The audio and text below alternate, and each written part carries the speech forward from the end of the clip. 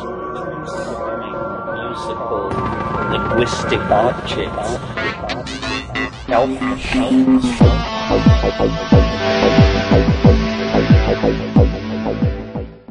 Greetings from Psychedelic Space. This is Lorenzo, and I'm your host here in the Psychedelic Salon.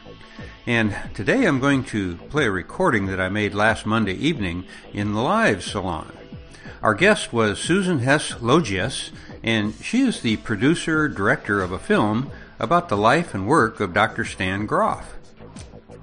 As you know, Dr. Grof is not only one of the world's leading LSD researchers, going back into the 50s with his work, he is also one of the founders of the field of transpersonal psychology, and, along with his wife Christina, he created the system of holotropic breathwork.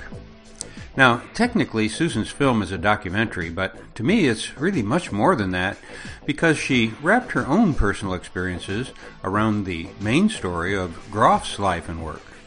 Now, I've placed a link to the trailer for this new movie with the program notes for this podcast, and you can find that at psychedelicsalon.com.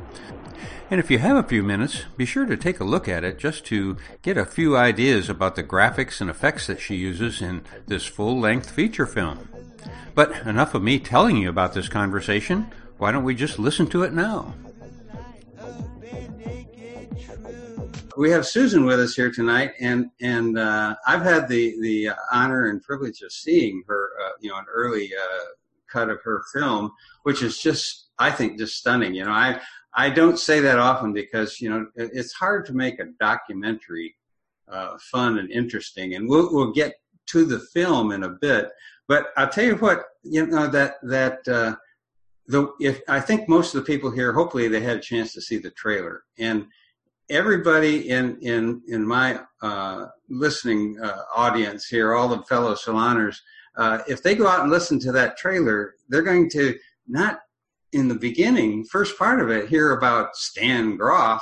They're going to hear somebody say something that they've all said to themselves, which is, I didn't really fit in until I had LSD.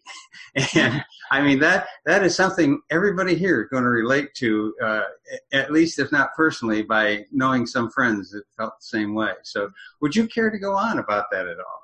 Well, first of all, we just updated the trailer. So it's the same link, but it's the most recent version that reflects the entire length of the movie now. And what you're saying is true in the sense that I always felt like I came from another planet. I remember looking around and just going, I don't fit in. I don't relate to what these people think is important. I don't see the world through the same perspective that they do. And then, so I just felt like an outsider. And then when I had that first psychedelic... Let me interrupt you just a moment. Where was this? What part of the world was this where you were growing up and feeling like an outsider? Outside of Seattle, Washington. Oh, okay. Burien, Washington, a suburb of Seattle. Oh, okay. Yeah, and so I was in New York, and friends of mine would go to Studio 54, and that was the first time I had LSD. And I remember in that environment. Yeah. That's about the worst setting you could do it in. Well, it was the interesting. I mean, I understand the idea of waves. I also recently interviewed Stan Grof's brother Paul, who has studied the neurophysiological non-ordinary states of consciousness, and he talks about the brain has these oscillating waves, and so the waves that we experience in the psychedelic journey are a result of how the brain processes information. And so I remember these waves, like, oh my God, here comes another one, and I just sort of hang on to somebody. And do you care to reveal how old you were then? I think I was 19. So, but the outcome, I remember just going, oh my God, I love myself. Mm. And I felt okay. I finally felt okay. And it really did change my life after that. So I opened the movie with just a little bit about me so that people understand what drew me to Stan and why it was important. Well, most of the people who see this movie are going to either have been in one of his workshops or know of him or read one of the books or something like that. And yet, and you know, there are hundreds of thousands of people whose lives he's affected. And all of us, when we come into contact with somebody like him, we get this energy. We want to go tell the world. And yet you actually did it. I mean, you did something that, you know, I know how hard it is to kind of bootstrap things like this. Your dedication is amazing. And we'll get into talking about the film in a bit because it's truly a wonderful movie you put together. But how did this inspiration, how and when, and then, you know, how did you bootstrap this whole thing? Because it's a big production. This is a feature film. Oh yeah. Well, I mean, I've made other films, so I've done film work previously. When I met Stan, when I heard him lecture, he covered mythology, he covered Tibetan Buddhism, he covered Tantra, he covered so many subjects, he covered shamanism, he covered all these things that I really wanted to learn. And my first thought was, if I make a movie about Stan, I'll get to learn all these things. and then the second feeling I had was that I'm 61, so I started in my mid-20s with shamanic work and other spiritual experiences, and so it's been a solid 30-something years of work. And so when and quantum physics is another thing that I really appreciate. And so Stan's story represented everything that I had ever practiced. And then later, of course, in the course of making the movie, I was lamenting to Rick Tarnas that I missed Esalen, that I missed Stan teaching at Esalen. And when he heard about all the things that I had tried, he said, "You had your own mini Esalen." And then I learned later that Stan had introduced every technique that I had done. And so it was just like, it was the perfect way to honor him. And Stan was very involved in the production of the film, and his wife, Brigitte, was responsible for raising a lot of the money that allowed us to make the movie. We hired 35 actors and had a film crew, and we reenacted a lot of scenes, and I've been working with motion graphics people and animators and a composer.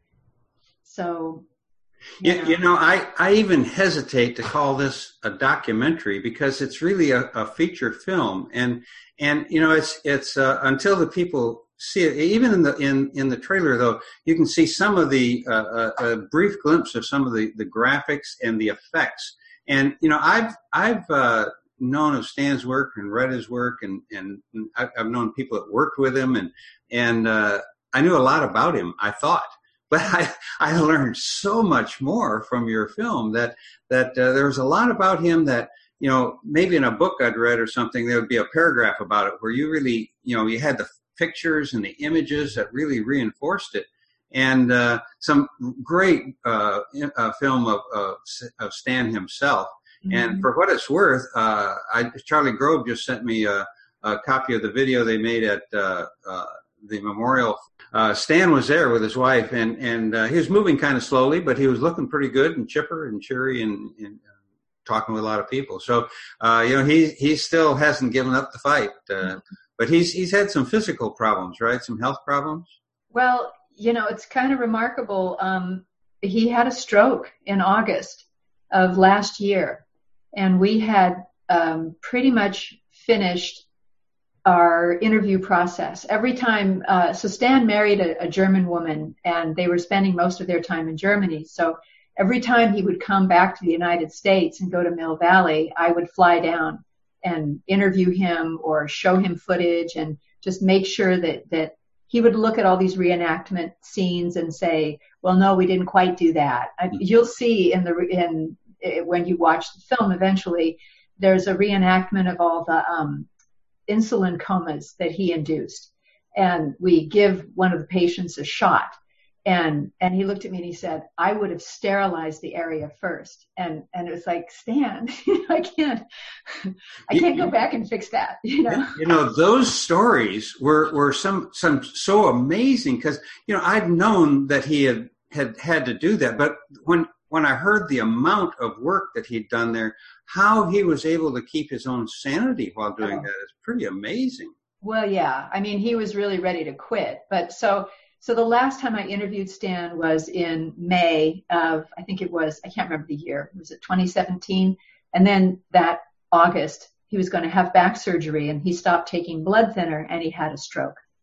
So although he's speaking and fully functioning, his ease of speech is not fully back.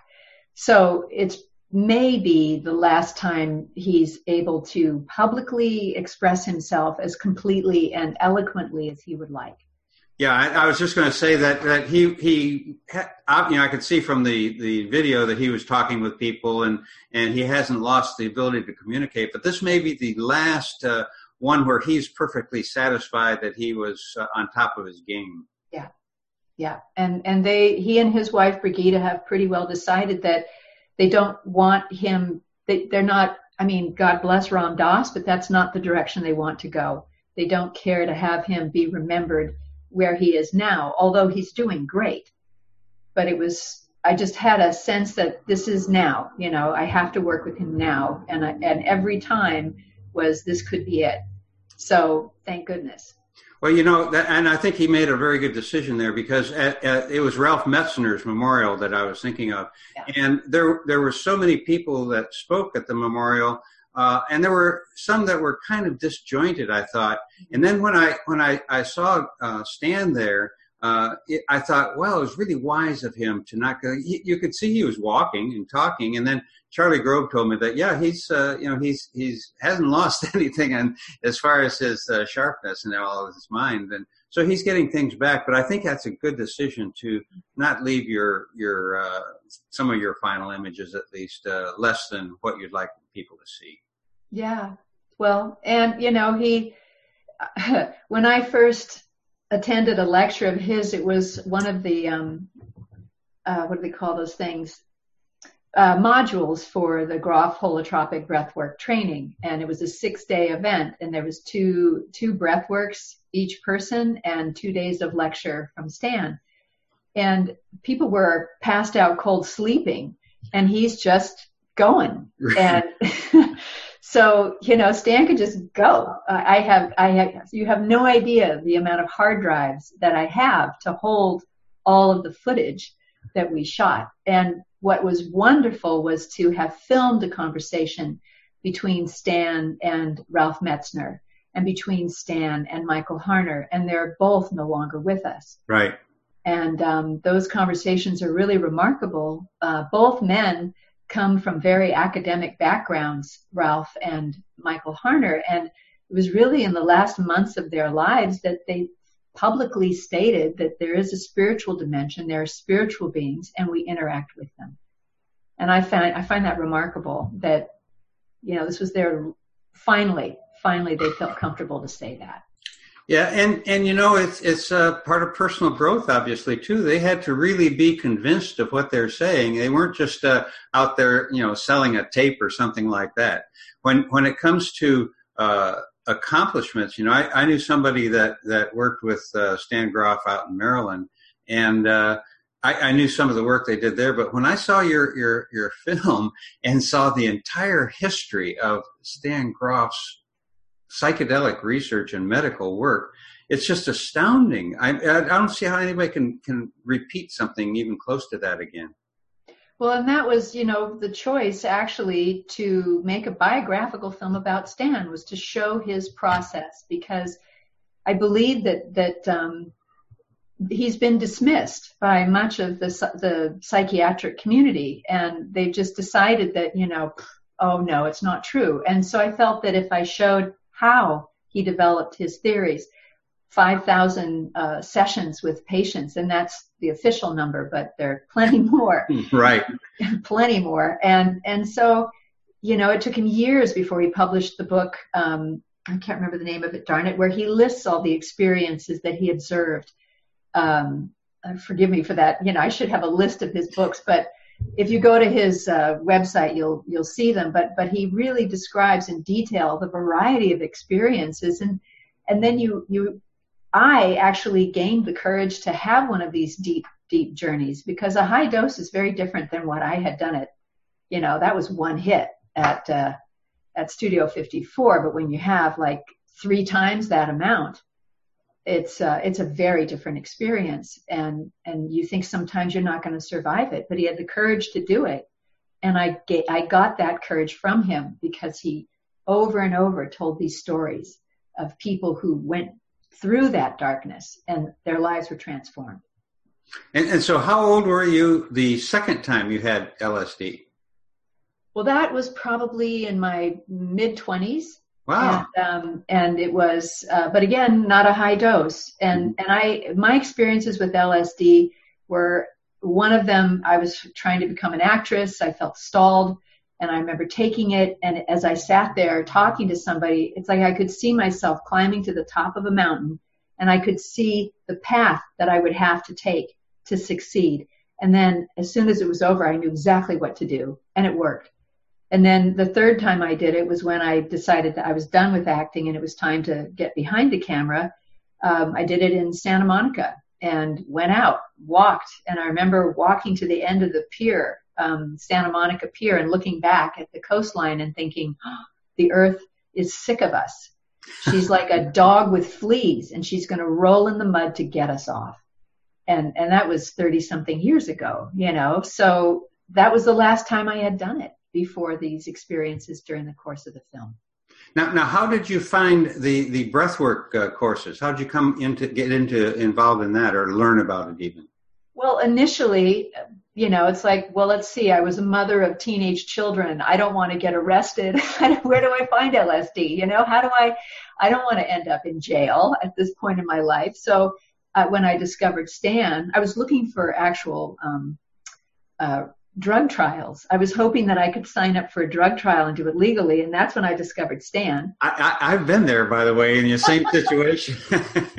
So I found Stan, and then I saw that he did this breath work, and I thought, oh, I'd had very powerful shamanic journey experiences from working with Michael Harner, and I thought maybe that's what I need. Maybe that'll reconnect me, because I had these deep, deep experiences, and then once I had kids, it was over. And I was looking for a way back in, and I thought the breath work could help. And initially the breath work wasn't as powerful, but then after the psychedelic experiences again, and I go back to the breath work, and it's amazing. So powerful.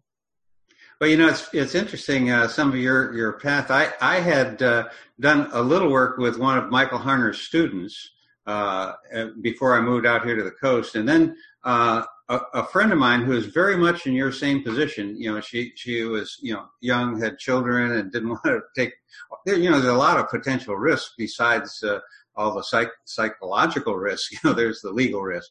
And so she was into breath work. And so my wife and I went with her to one, and I found it very fascinating. I really had a powerful experience, but it was so much work. and at the time, I had like almost unlimited source of some of the purest LSD around. And so I decided to just kind of pass on the breath work because I had some good acid. But for anyone who's in a situation where, they want to explore their consciousness, mm-hmm. and they're in a position where, even if they do have access to LSD, but they've never tried it, breathwork is a really good way to get started, to test these areas, because you can definitely get to altered states that are very powerful.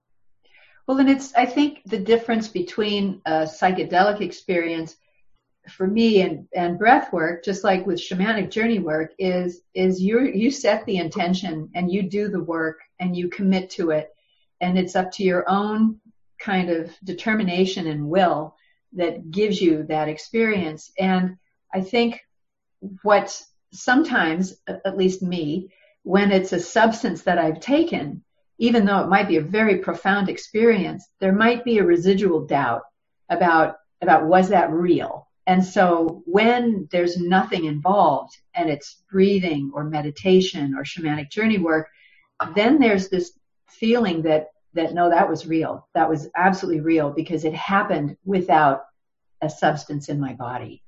So for me, it's been helpful in that regard. And when my son told me that he'd been exploring mushrooms, I was like, okay, great. Now we're going to do breath work because I want you to see that there are other ways to go there. I think it's important to know that there's more than one way in. And that's the kind of experience that Terrence called on the natch, and it's definitely an experience. I think that the fact that he has experienced mushroom consciousness a little bit will make it even easier to go through breath work because he knows what the space is like a little bit. Absolutely. And so I really I think there's a lot that can be learned with breath work. Even if you are a psychedelic person, simply because you can do it more often, and it's free, with no legal ramifications. Although maybe you can tell me the truth of this. I've heard the urban legend that at one time they were going to try to make breath work illegal, and Stan laughed about them trying to make breathing illegal. Did you ever hear that story? I haven't, but you know that in France, they declared it a sect. And they made it unavailable. They were teaching people, and the French government decided that it was a sect. They consider Waldorf education to be a sect, which is weird. It's a weird. I mean, I'm married to a Frenchman, but that's strange. So I don't know about that. But is that still the case in France? I'm not sure, but Brigitte was. Facilitating or teaching facilitators there, training people. And then I believe that there was an issue with the government because of the way they regarded it. Well, that really speaks well for breathwork because they obviously saw it as a threat, and any change in consciousness from the status quo is a threat. So I think that speaks well for it, although I feel sorry for the people in France, but it's really difficult to get busted buying a breathwork course over the internet, Of course. Well, and, the idea of it, too, is I'm in conversation with Phil Borges, who wrote and directed and produced a film called Crazy Wise. And Crazy Wise is about people who have psychotic breaks that are considered psychotic breaks, but in other cultures, they might be an opening to a shamanic destiny or to the capacity for psychic and clairvoyant knowledge. Mm-hmm. And in our culture, if you're hearing voices and seeing things, then we better give you some drug to stop it. Right. And so these poor people there's two people that are focused on in the course of the movie, and it's really tragic, the process they have to go through before they're finally allowed to be who they are. And so Phil and I would like to pair screenings of our film in addition to breath work at universities that have psychology and psychiatric departments and make it available to students as well as, alumni, people who are actually practicing so that they understand what we're talking about, non-ordinary states of consciousness, and then have a legal experience of what's possible. Now, if a student group or association wanted to view this, does you have a speaker that will zoom in or something like that, or is there preparatory material that goes with it? Well, this we're working on actually. We're just in the version that you saw is the final cut of the film, mm-hmm. and we're in the process of finishing the score and some of the special effects. And then once that's completed, I've submitted it to various film festivals, and we'll see where it gets in. But theoretically, I can't have it available prior to screenings at a film festival. It would make it, whatever. They won't consider it. And so we have to kind of wait until next spring, late spring. But then, yeah, absolutely available for groups and workshops and all kinds of things with materials that they can follow along, or potentially even somebody Skyping in to talk to them about it. Well, for sure, when you get that program put together and you're ready to roll it out, I definitely want to have you come back so that we can present this. And I know there are people, maybe even here tonight, who have contacts with some of the psychedelic student associations, and they become very large, both here and in Europe, I know for sure. So we can help you get in touch with some of those people as well. I think this is really exciting because, that I've read some of Stan's books, and you're talking about finalizing some of the graphics and effects. And I have to really compliment you on the graphics were stellar. I mean, I've seen a lot of psychedelic films, and I'd like to rewatch this one when I'm stoned sometime. But but the part that really made a big impression on me is I had read more than one of Stan's books where it's account about going through the birthing process and how that affects you, and it's always a picture of a little person getting born, and you had an adult human in the fetal position with the graphics of the womb around it. And what an impression that made on me. All of a sudden, I realized what Stan was saying about the changes that you go through during the birth process. It never hit me the way it did with your film. So I think that just on that score alone, it's worth getting into all these universities so they can really understand what happened to them. Yeah. And it's, that was initially I said, Stan, well, because here's my method. Often I have an idea, I'm not quite sure. I'll put on something trippy. East Forest is perfect for just sort of nothing really happening. I love Deep Forest, yeah. And then I'm a microdoser with marijuana, tiny little bit of marijuana, and then it just happens. I just see it. And then I came to Stan and I said, I want to get dancers to create the womb and be the fetus. And he was looking at me like I came from another planet. And then as I edited it together and he saw what I had in mind, then he was like, oh, I get it. How did he like it? Loved it. I imagine. Loved it. And then breathwork facilitators were saying, it's so dark. And but that's what Stan loves, so I added a bit of happier stuff to it. But Stan was like, it knocked my socks off, so. It certainly should. I mean, it did mine too. So this is going to have a great reception. It's going to be fun to hear what happens in the film festivals. Have you had an acceptance from any of them yet? Well, we did get one, but it was in Israel, and it would be for November, and we're not ready. So I've got my fingers crossed that something will happen somewhere. Well, we'll keep our fingers crossed too. So before I hog all the time here, if anybody else would like to ask a question, like either raise your hand or unmute your mic or hit that little button somewhere, and we'll get you involved as well. Charles, I was wondering if maybe a screening of this sometime next spring might be working in Portland for you. Oh, we'd love to. In fact, I think I responded to an email that you connected us on, and we would love to have it. He's an incredible innovator, and it sounds like an incredible film. I really look forward to seeing it. Yeah, I did. I reached out to the folks at the Oregon Psilocybin Society. They're a different group. Right, and just to let them know that this film is available for fundraising. It's not specifically about psilocybin, but I think it makes the case for this kind of deep work. Susan, one of the things that kind of fascinates me about your courage in making this is that you made it a very personal film as well. And, 10 years ago, it was difficult to get anybody to kind of come out of the psychedelic closet, but particularly a woman. And it all had to do with raising children, because that's essentially where the responsibility is going to end. And, they couldn't afford to lose their children. And that's very understandable. But fortunately, we have people now like you and Shauna Holm, who their children are getting to be adults now, that it's a little more safe. And yet, how are you treated among your friends and community that weren't really aware of your extracurriculars?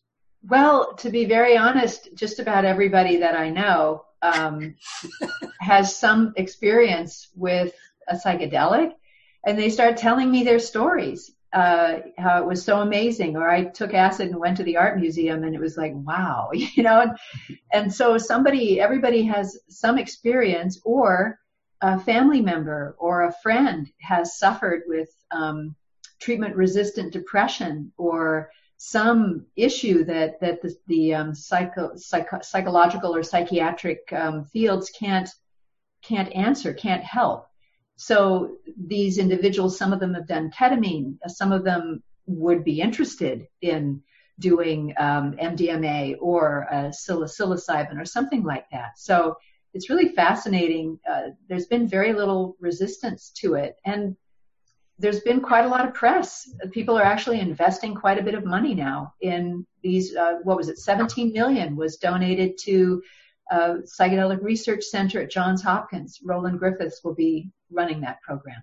One of the interesting things is there's so much wealth being generated in the tech field, and the tech field was generated by acid heads, Yeah. So they're getting into a position now to fund the research, but the researchers have been there for a long time. Many of them have been, and they've been working in the dark. But it's being recognized by these young, wealthy entrepreneurs, and they're putting money back into the research. And so I think the resurgence of what we know about these is going to be great. And as Terrence said one time, not a moment too soon.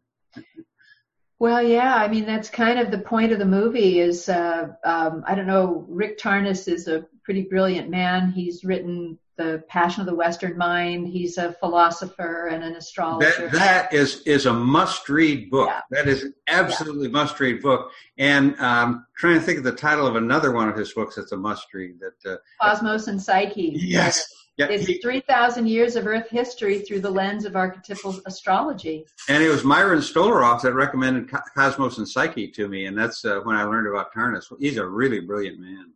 Well, he's in the movie, as you've right. seen, and what he's basically saying is that this is it. We are heading into a death rebirth experience, and one of the points he makes is that you can't have a fake death rebirth experience. We have to really believe this is it and surrender, just like in a psychedelic experience, surrender to the experience and allow something new to come out, because it's really our limited sense of who we are and how we are in the world that needs to shift.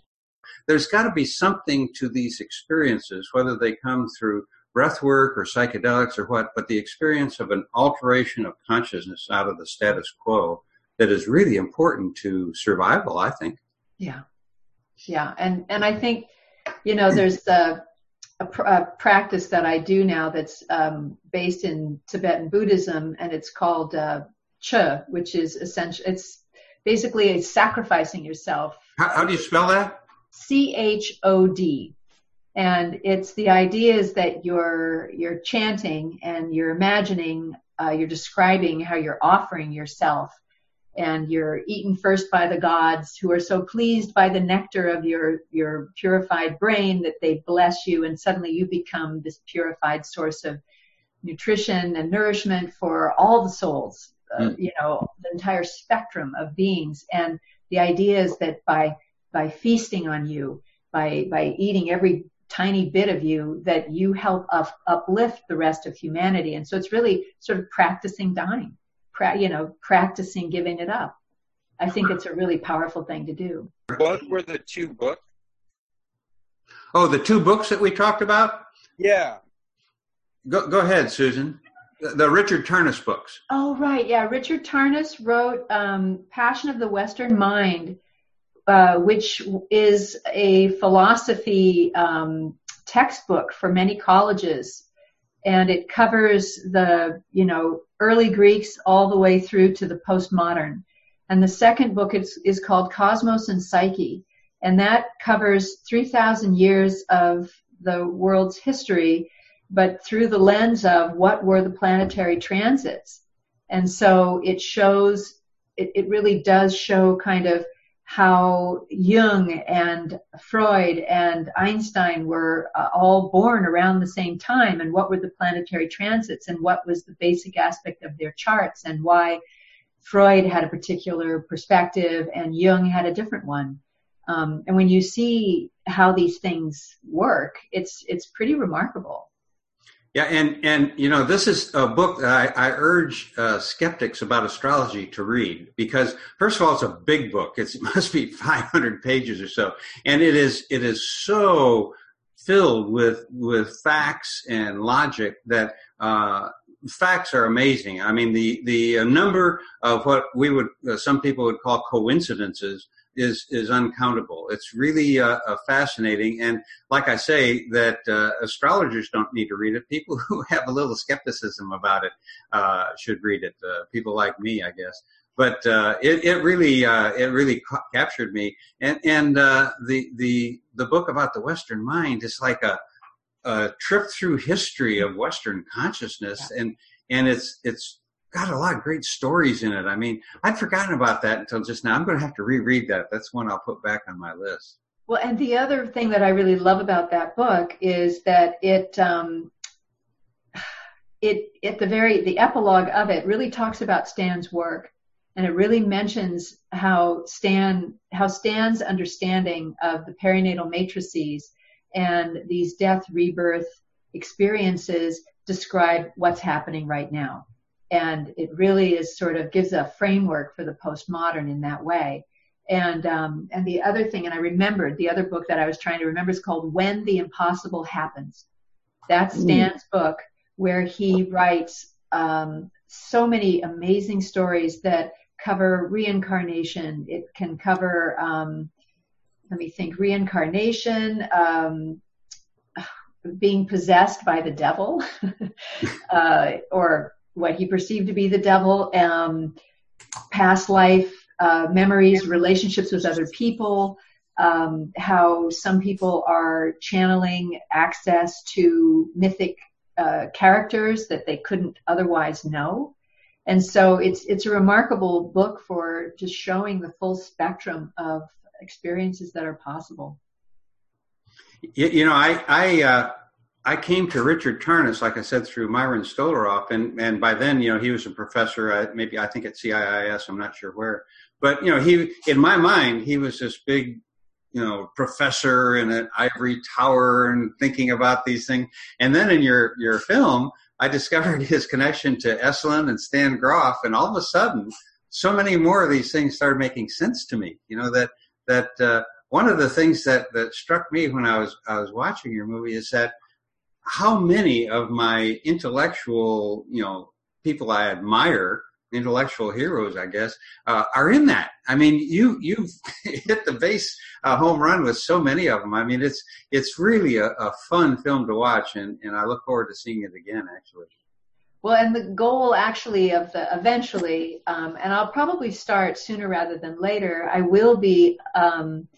we will be creating the website will have the possibility of subscribing, and then you would have access to all the full-length supporting interviews.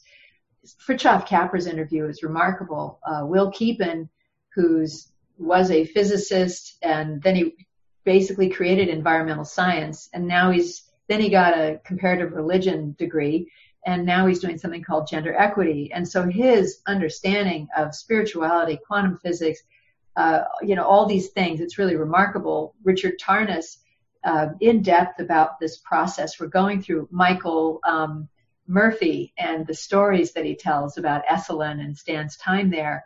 Rupert Sheldrake and what he has to share.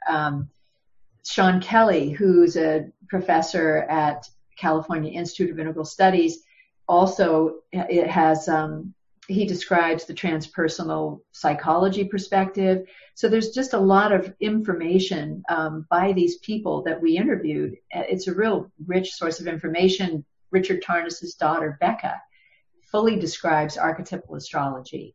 And then Susan Mokelke, who's the president of the Foundation for Shamanic Studies, also describes what is their process of teaching shamanism and the worlds that we have the possibility of interacting with. So it's meant to sort of be a portal for people who watch to, whether it's breath work or shamanic journey work or psychedelics or whatever, that they might find a pathway to continue their work. Well, all of that footage of interviews that you described is like so invaluable. And if once you get that set up, I'll be one of the first people to subscribe, because that I just love to hear some of these people in more in depth, and in an unedited interview, just so that you can kind of get the flow of the thing, and yet you have such valuable information. I was thinking earlier how I would hope at the very least, and I know it probably would wind up in an archive somewhere, but the Timothy Leary material is now in the New York City Public Library archive, and a lot of other people's stuff, like Gary Fisher's at Purdue and stuff, but nobody sees it. And so by doing this, I mean, making it available in an internet accessible archive, particularly for scholars and young kids who are going to be doing research for, dissertations, things like this. What a valuable resource. I'll definitely help you publicize that. Oh, good. Yeah. Be a participant myself. Well, I learned a lot. I really learned a lot. And Stan gave me a really great compliment, because I gave him a copy of all these full-length interviews that we had done.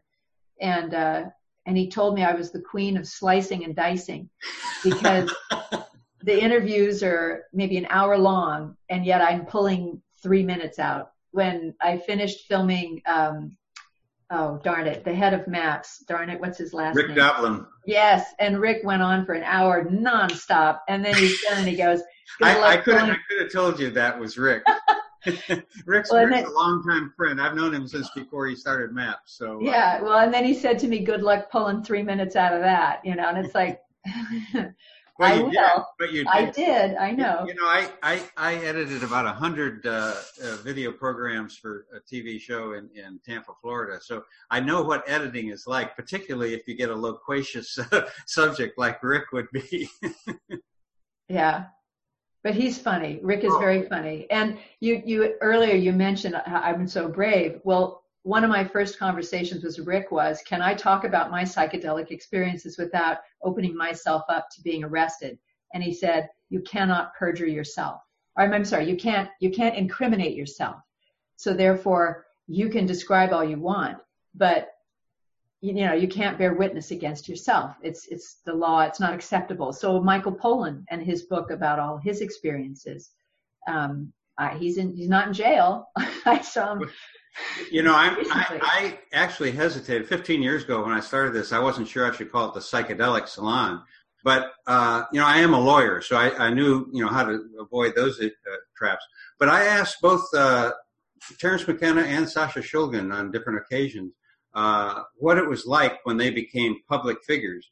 And they both said the same thing. It's the more public they became about the psychedelic community, the less attention they got from any authorities, because they did not want to give them any free publicity or make them seem important.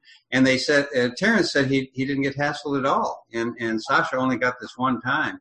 So, the more public you get. Now, I've been doing this this is my 15th year, and, I've done almost 700 of these programs.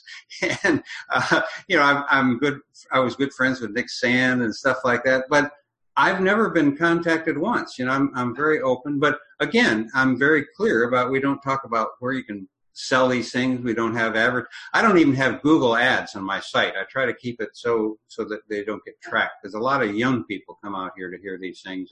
And one of the intentions of these podcasts is to reach the people that are sitting out in the heartland, and they're in a small town or living on a farm, and they've stumbled on mushrooms or something, and they think they're the only people in the world who had this experience, and they're afraid to talk about it and all. We want to make sure people don't feel alone, because I was like that for a long time. I thought I was the only person my age in my community that was doing this. So I want to make sure that people know that it's just not young people that there's. I'm 77, but there's a lot of people older than me that are doing these things. So it's not about having a good time. Now, granted, we've all enjoyed ourselves. I'm sure Studio 54 on acid was probably much like the Start Club on MDMA. It was an experience. Yeah. But the people who are listening to these podcasts and are here tonight are not the tourists that want to come and just have a quick trip and go home. That, we come because it is enjoyable at first, but then it becomes really hard and difficult work. And not everybody's cut out for that. But the people who just do stick around, I think, are the ones who are going to be raising the kids that we want to see leading the world here in the years ahead. Well, and I think one of the people, we've had a number of screenings over the last 5 months or so to sort of gauge how well the film was working, to see what wasn't working, to fix the storyline and the pacing and all these things. And so one person spoke specifically about the value that this film holds for young people who are exploring and experimenting with the idea that, A, you better know what you might uncover, and don't be afraid if it becomes dark, and then the wisdom of having someone with you who is sitting for you. That's the term. Who's your sitter? Who's going to make sure that your experience is safe? Who's going to be there to, put your feet back on the ground if you're spiraling so far out, you're afraid you can't come back. And so the film is really meant to show people who might sit for somebody and people who might have that deep experience that, you can survive it, but you do need to be in the proper setting. You do need to be safe. And that's critical. And it's not, it can't be fun, but especially a higher dose, it's often quite deep. And what archetypal astrology does is it can give you an idea of what you're headed into, depending on your transits. Like, I didn't know initially making this movie that I had what's called Pluto opposite my sun, my natal sun, which is nothing but death, rebirth, and vomiting. And it's the shamanic dismemberment. And so all of my experiences in the course of these 4 years, that was the length of the transit, were death and, just basically being shredded. It was not fun. It's been a while since I've done it because I kind of needed to, I'd rather meditate for a while. That was a bumpy ride. And that's one of the other things that you learn, that the peer pressure no longer has any effect on you, that you have these experiences when you need to have one of these experiences, and you always know. And by the way, I want to compliment you for showing that one kind of a bad trip a guy was having on a breathwork experience, because it was very similar to a guy I was sitting for one time on a ketamine experience, where it's quite frightening. And I think it's important to people to see that it's not all just sunbeams and moonshine, or moonbeams, I guess, sunshine and moonbeams, I don't know. But in any event, it's good to not gloss over things like that. But as I was watching it, you mentioned something here about younger people. For me, I've got people that fellow saloners who have been listening to this program since their early 20s, who now have teenagers of their own. Yeah. And they're all, having all kinds of issues, and, how do I deal with this, and I'm not the right person to tell. I was 42 years old before I had my first experience, and I was a horrible, as far as a parent of a young man who was having some great experiences and is now a really close friend of mine, my oldest son. But this film is something that I think parents can sit down with their teenage kids who are learning about psychedelics, and this is a really perfect enclosure, a perfect space for you to sit down with your kids or your grandkids even and say, here's what mind work, what consciousness is all about, and you need to be really careful about these things, because it is a big deal. Somebody says, here, just, let's go to Studio 54 and drop some acid. It could take you 30 years to recover from that. Well, the other point to make, we did put this in the trailer, is it's a moment from my experience where I experienced my father dying before he died. And it was so painful. I really felt like a piece of my heart got ripped out. And as I started crying, it was this flood of sadness. I mean, I really thought I couldn't breathe, like I was going to choke. And I realized in that moment that when you do this work, you are opening yourself to the collective experience of these deep emotions. And what can come through you is not just your stuff, but the planetary, unexpressed, repressed emotional content that's just looking for a crack in the sidewalk, a geyser to shoot out of. And so you can have some really powerful, profound emotional expression, and it's not yours necessarily. It might initially be, but then it becomes the collective. And if you're not prepared, and then also imagine young people who have these experiences and they can't talk to their parents, and they don't know who to talk to. And so for the world, the parents and kids alike, I love what you're suggesting, Lorenzo, the idea that if you watch it together, if a kid or a teenager or a young person has these powerful experiences, that they could then come to adults and say, I saw this, I felt this, help me make sense of it. Because in the end, it's the ability to integrate that experience that will change your life.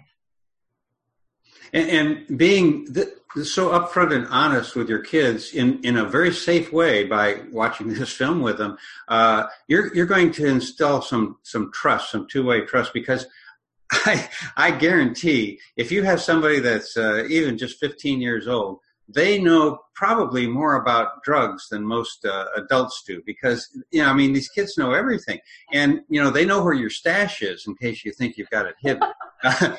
Believe me, my kids, my youngest son, let's see, he was born in 72, so he's kind of old now. That's my youngest.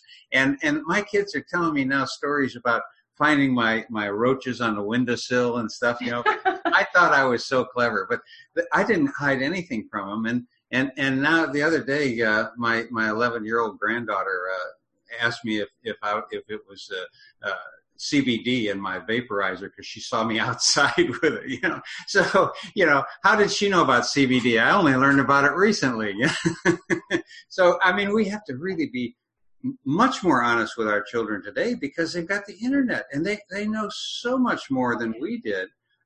Me in particular, So, but I don't care if you're only in your 30s. Your teenagers know a lot right now. And so the sooner we can get clean with them and honest and have a good family discussions about these things, I think the healthier our families are going to be.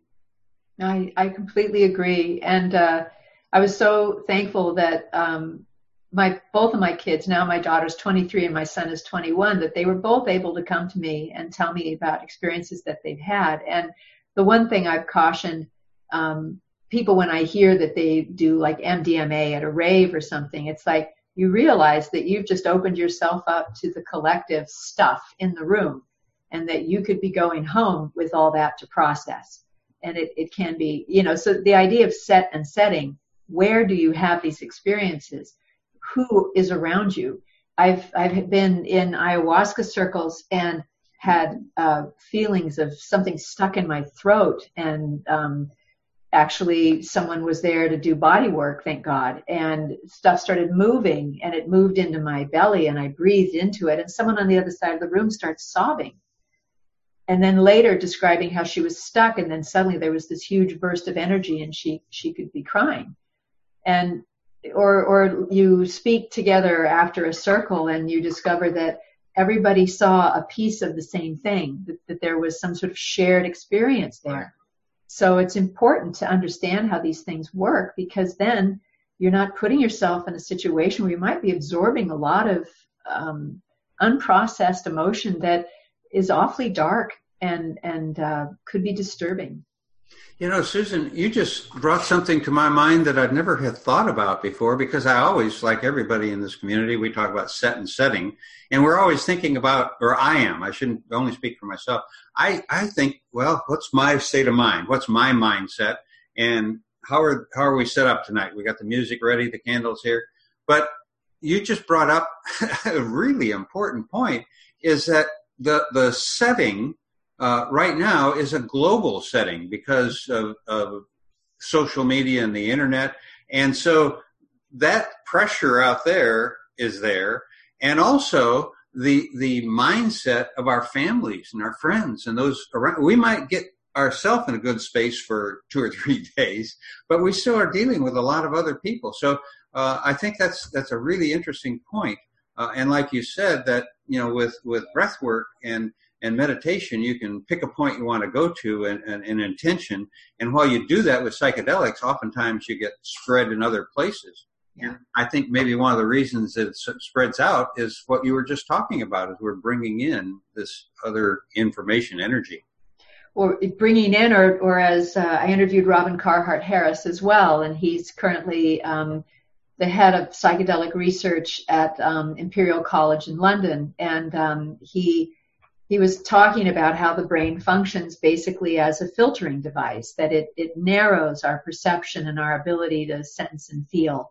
And that a best way of describing it would be how the brain has these regions, and each region is associated with a particular function.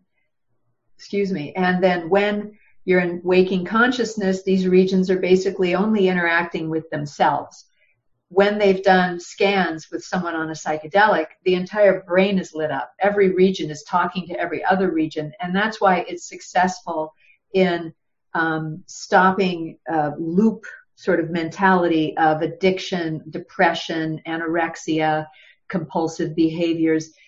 It breaks that hierarchical structure where it's one part of the brain who's basically deciding what's going to come through.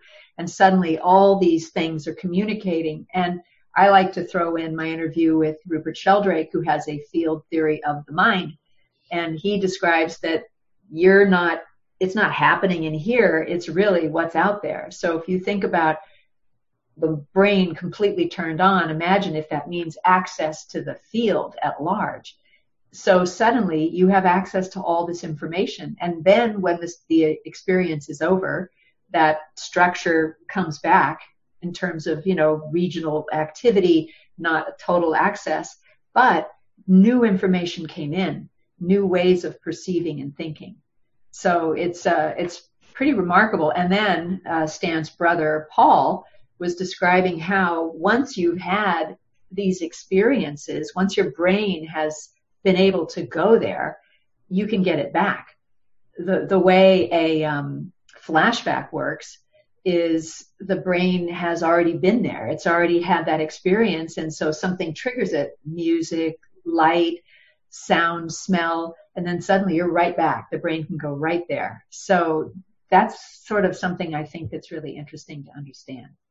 Yeah, I don't know where it was. Somewhere this past week, I was listening to somebody talk about how memories are stored in two ways. One is a memory, and the other, everything is a memory, because all of our senses are, microseconds or behind. So those are fresh memories, like what we have right now. And then there's old memories that have a little hashtag on it that says old memory.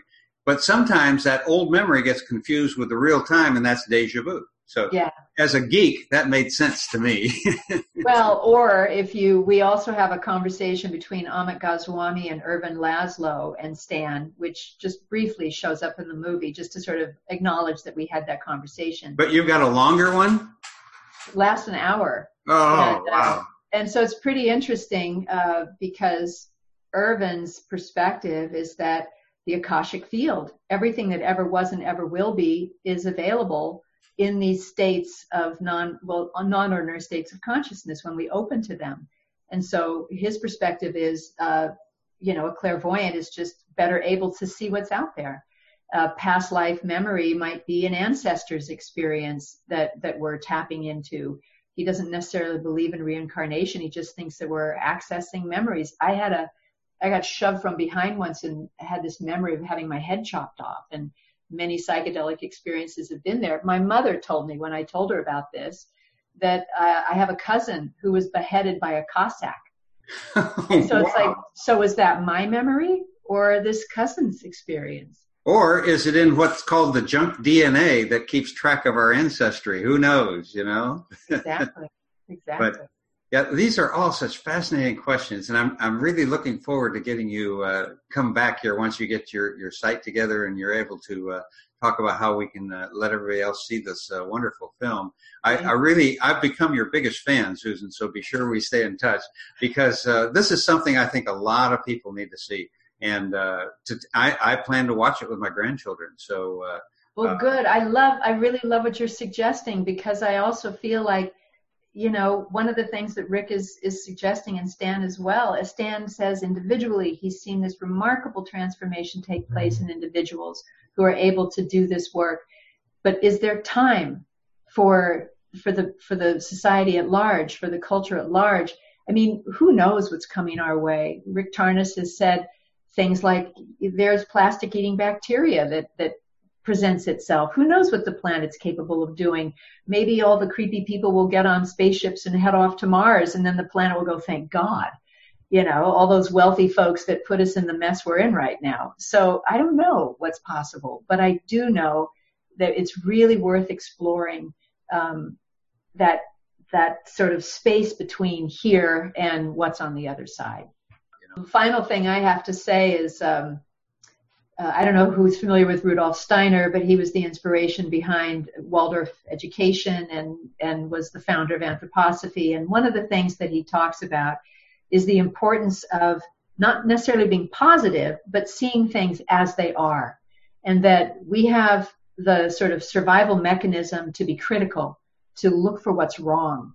And our reptilian brains are set up in such a way as to hang on to the memories of what was threatening and upsetting for our survival.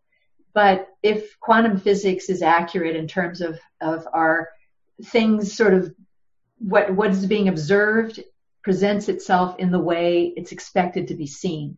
So if we're really participating in the creation of reality, then if we hold memories of what we didn't like and what doesn't work, and we're sort of projecting that on to every moment, then we're sort of perpetuating the bullshit that we're in. And if we're able to decide to, like, with fresh eyes, try to see the world and not allow ourselves to fall back into habit, I think we have a chance of something new happening. Well, I don't know how anybody could say that any better, Susan. I think that is a wonderful note to end on. So I thank you very much for your time and the work on this film. I know it's been a long 4 years, and I'm looking forward to the ongoing revelations that you come with all the new interviews, because I think that we can have you here a number of times talks about some of these full interviews. So I'm really excited about that. So thank you, thank you for all that you're doing, and we look forward to the next time. Thank you so much. And thanks, everybody, for joining in. Yeah, everybody. And till next week, keep the old faith and stay high. Okay, bye-bye. You're listening to the Psychedelic Salon, where people are changing their lives one thought at a time. And for now, this is Lorenzo, signing off from Cyberdelic Space. Be well, my friends.